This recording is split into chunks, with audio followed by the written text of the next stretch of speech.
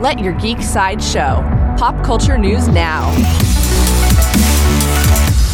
Hi, this is Andrew, and here are your pop culture headlines. New from Star Wars. Lucasfilm Publishing released a promo for the conclusion to Star Wars The High Republic. The promo zooms across characters and planets from the story so far.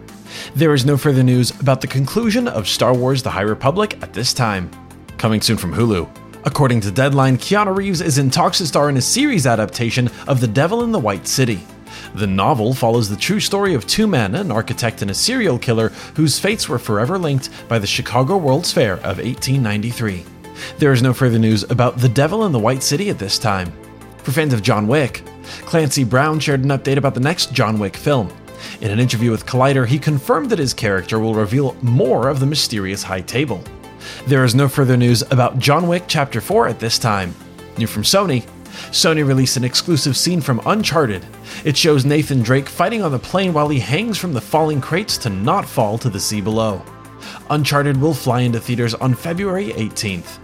This has been your Pop Culture Headlines, presented by Sideshow, where pop culture is our culture. For any more ad-free pop culture news and content, go to geek.sideshow.com. Thanks for listening, and don't forget to let your geek side show.